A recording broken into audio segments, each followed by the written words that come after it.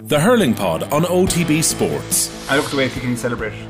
I look at the way Limerick celebrate in Munster, right? Do Galway actually want to win the Leinster? Or are they treating it as just another game, another stepping stone? That's a question I have. Subscribe to the GA podcast feed on the OTB Sports app now. OTB AM. With Gillette. Get into your flow with the new Gillette Labs Razor with exfoliating bar. Now I'm delighted to welcome Tyrone goalkeeper Niall Morgan back to the show for a bit of a reflection on the season that was. Niall, good morning to you. Thanks a million for taking the call. How are things? I suppose it could be better. Obviously, disappointing season, but back to the club and stuff. So started with a defeat as well. So yeah, interesting times ahead. Yeah, I saw you were lining out at number 15 for Eden Dork last week. Yeah, well, sort of started in the full forward line and then it wasn't working in there, so I went to midfield and it wasn't working there, so I was dropped to sweeper, so I could be in goals by this weekend the way things are going. So what happened in the throughout the game that allowed you to keep being dropped back further and further and further? I sort of play a sweeper for the club whenever we're ahead and try to shore up things in the back, but the ball just wasn't coming in, and then of course I started complaining, so they moved me out, and then I realised I can't run anymore, so I moved myself sort of further back into sweeper, and we end up losing by 5 points, but it happens. A stark welcome back it was. What are we now? Is it 8, 9, 10 days from the Armagh defeat? It's obviously something that's still on the top of your mind, Niall. Is it something generally after the end of a season that you take that defeat with you for a while and stew over it and try and take things from it for as long as possible? Yeah, I suppose like whenever you get beaten your last game, like the Derry game, I suppose going back to it was not easy to take, but at least you've got another chance in a few weeks' time, whereas after the Armagh defeat and the way the seasons went and the shortened season, you're not going to have another championship game for nearly a full year, so it'd be hard to take. Not that we're any stranger to it, like we've been put out early before, but like we have to look, apart from the really shortened season of 2020, we have to look back to 2014 for an exit as early as that. So it was very disappointing, and that defeat was by Armagh as well, so it was very disappointing to go out like that, and I suppose it gives us plenty of time to mull over it and see what went wrong and see what we can do to better ourselves for next year. Had you felt that you had righted the wrongs of the Derry game in between that and the Armagh game? Like, were you going in there with a real sense of confidence that Tyrone were going to be back in this fixture? Absolutely, it was the same. Like, we didn't have a great league.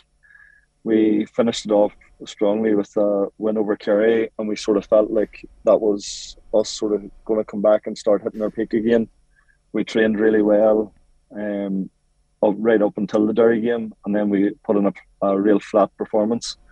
With all credit to Derry, like we just didn't have the answers, and we sort of felt like we trained really well between Derry and Armagh then, and that we were going to be able to iron things out. And again, it was a flat performance, but the credit has to go to Armagh for making us play that way. Like, there's been a couple of things that have been, I guess, mentioned as reasons for Tyrone's exit early this year from the Championship. I'm just very keen to get your take on them. Like, one of them is obviously the lads walking away from the panel this year. Did that have an impact on what happened this season? It did. Like, at the start of the year, I was quite outspoken by saying that, yes, they would be missed, but at the end of the day, there's plenty of people to replace them. But like, the lads that left all had huge experience, and they were all pushing the starting 15 on and creating a better environment of training and stuff. And whenever you brought up a lot of sort of inexperienced players, they maybe were happy to do, like, I suppose in work terms, a lie in the year, where they sort of felt like, they were in to get their experience in the first year and then push on from their second year. And it probably not held us back in training, but it just wasn't at the same intensity because of that, because we were used to always being pushed on, and if you didn't perform, you lost your place. Whereas maybe there was a little bit of complacency set in this year, that a group of lads knew that we were going to play. Was there a common reason why a lot of them left? No, they all actually had their own reasons. Like Right. some of them were just coming to the end of their time and felt like they had nothing more to give. Some of them were moving house. Some of them were getting ready to get married. Some of them wanted to travel, and just like there's no fallout or anything as such. It was just everybody was sort of coming to that time, and like it was lads that had served Tyrone for a number of years. It wasn't that lads were there for 2 or 3 years and decided they've had enough. It was just boys had basically run their course and were ready to try new things. So now you could actually feel it in training then, that it wasn't the same intensity to the year prior. Like it wasn't up to probably that standard that you would have set when you won the All-Ireland. Yeah, like you always feel like you're training your best, but like whenever you reflect back on it, you probably realise that there was the small percentages that we were doing last year were probably missing a little bit. And like you obviously don't mean for it to happen, and you don't go out and say, oh, we won the All-Ireland this year, we're not going to try next year. And it wasn't that we were looking back and saying, oh, we're the best team in Ireland. And we actually sort of spoke about maybe we weren't using the title enough in terms of we weren't imposing ourselves in games. Like whenever Dublin are All-Ireland champions or Kerry are All-Ireland champions and they come to play, there's that aura about them that, they're sort of mentally wise, they're saying that you're not going to beat us because we're the best team in Ireland, whereas we didn't really have that sort of confidence about us, and it maybe held us back from like imposing ourselves, as I say, and finishing out games and really beating teams, and it told, come the championship. That's really interesting, because I think that the automatic analysis of any team after winning a trophy who doesn't manage to win that trophy again is that, they got carried away with the notions of being champions of whatever competition it may be. But it's really interesting to hear you say that it's the opposite of that maybe the chest wasn't puffed out enough this year. Yeah, definitely. And it's an inexperienced thing from our part. Like we've obviously, there wasn't any players in that team had won the All-Ireland before. Obviously there's minors and under 21 medals there, but like we maybe just didn't use it to our advantage and nearly have teams coming, especially to Healy Park, and saying like, this is our home ground, you're coming to the home of the All-Ireland champions and you're not getting out of here with anything today. And whereas we nearly, I wouldn't say shied away, but we didn't want it to look like we were arrogant or that we expected to win again, and it probably went against us then in the end. Was there almost like a nervousness that you are actually the All-Ireland champions and you didn't get the results at the start of the year that you would have liked, and then you go into the league and probably not the results or performances that you would have been known to put in from the previous year? So does there a bit of, I don't know, as you said, complacency, nervousness all around the whole situation then? Yeah, I think like last year, obviously at the start of the year was the lockdown, and like we had 2 or 3 months where we weren't together, but we were all putting in a lot of work, individually. Whenever we arrived at training, we started off the year and we were flying fit, so we had a lot of time to work on the basics. Whereas this year, we went on our holiday and we didn't train at all beforehand, and we never caught up. And it was easy to see that. Like we tried to do a couple of running sessions in Florida and Miami, and we'd done a couple of gym sessions, but it just wasn't the same. And you probably felt for a period at the start of the league like the work wasn't done in comparison to last year, where we knew we were hitting the ground running. And it just fed into the rest of the year. Because of the shortened season, there wasn't really a time where you could do a catch-up block, because it was just games coming thick and fast. And like that's probably the biggest learning curve for us, is that if you don't have the work done at the start of the year, you're not going to be able to catch up at any point now. Just when you mentioned the holiday there, I know it was quite late because of COVID. It was probably pushed out quite a bit. I just often thought, what did Brian Dewar and Fergal Logan think of that? Did they think that the holiday was too late to be going away? Obviously you should go on the holiday, enjoy it, you win in All-Ireland, but did they think it's too late now, lads, we're into the next year? No, like anytime Tyrone ever get to an All-Ireland, we The holiday was always at the same time of year. You went straight after Christmas, and it was to suit the teachers basically because they couldn't get off school during the year. But like, just thinking back to 2018, like we had, a bit of training behind us before we even went on holiday. Whereas this year, I think we had total of maybe 3 sessions done, and that was because after the All Ireland last year, we still had 10 club league games to play on the championship. So our club season didn't finish to the second week in December, so we didn't even have a chance really to, have a bit of a break, and we were just straight back in and then there's boys carrying knocks and stuff, and just it's, I suppose it's their excuses in a way, but we didn't deal with them well enough as a group, and it's big learning for us that going forward, if we were ever in the position again, we'd have to be doing things differently.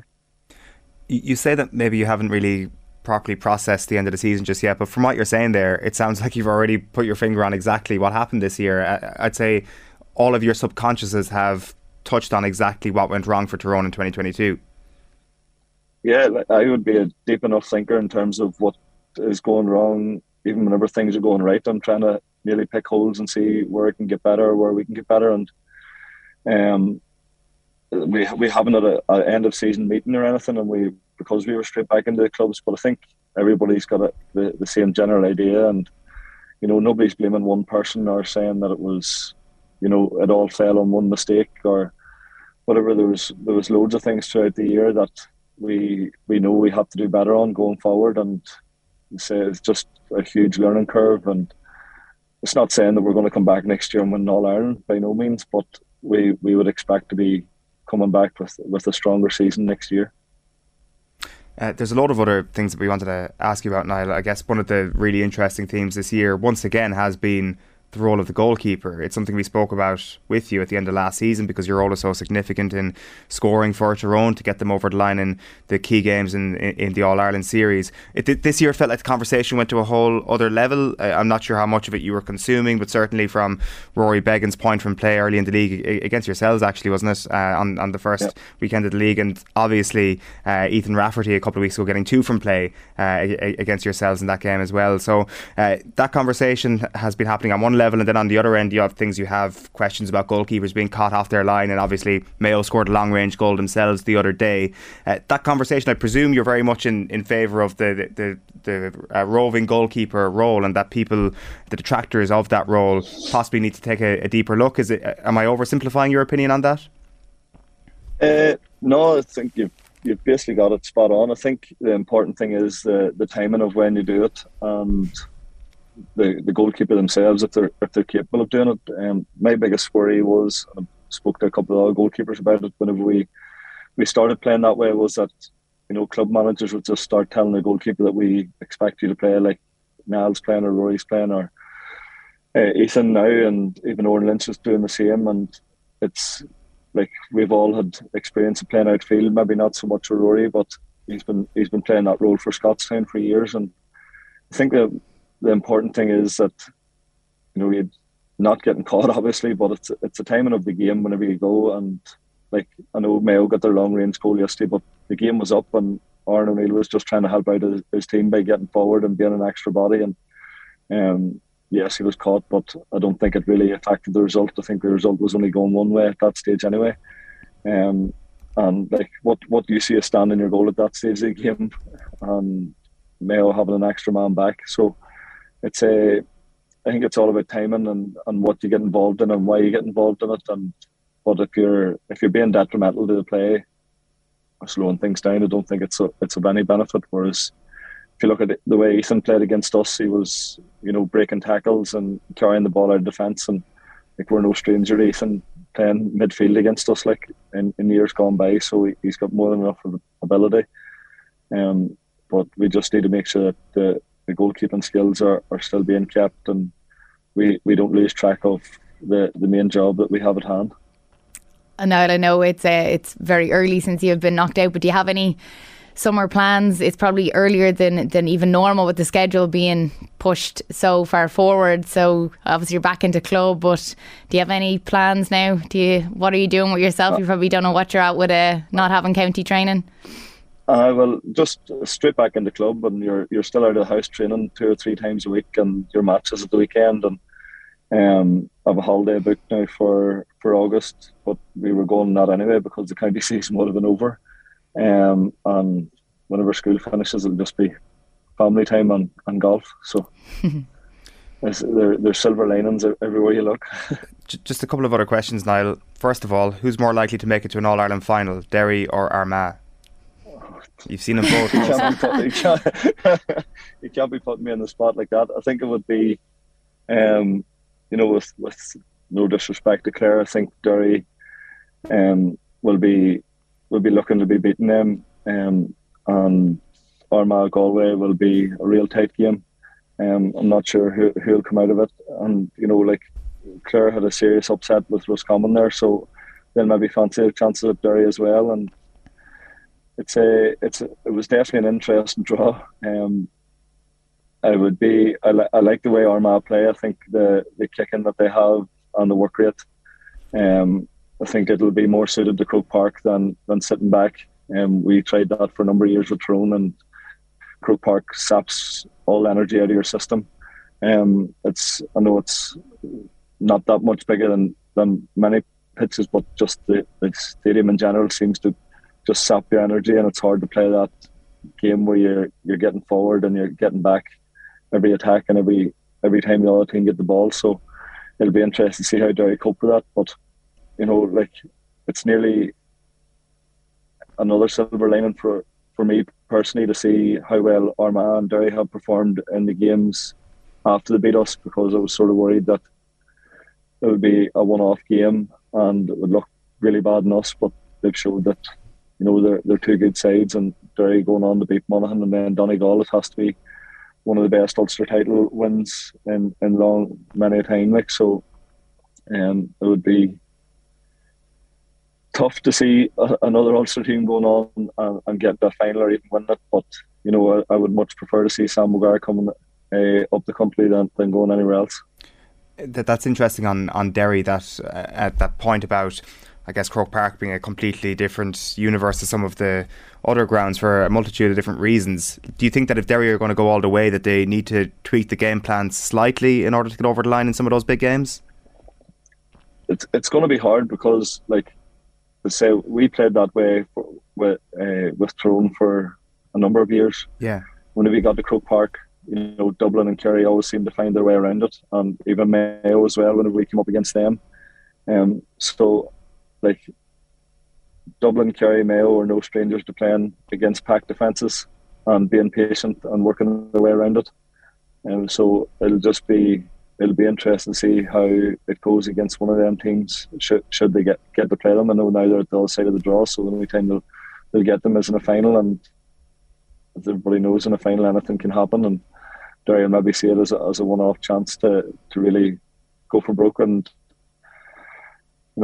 against us, everybody thought that we would eventually outdo them, and they ran away with our game. Everybody thought Monaghan would eventually outdo them. They done the same, and everybody thought that Donegal would outdo them, and they done the same to them. So, look, it's going to be an interesting end of the championship, put it like that. And I don't know how much of it I'll be able to watch and stomach, but it's great to see Ulster teams still down at the top table, regardless of whether it's us or not.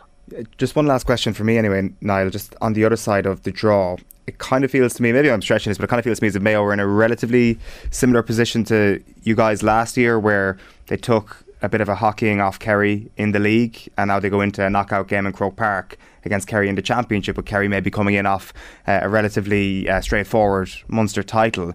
What can they learn from what you did to them last year in order to overturn that result and get a big win and get themselves into the semi-final? It's hard to probably point a finger exactly at what they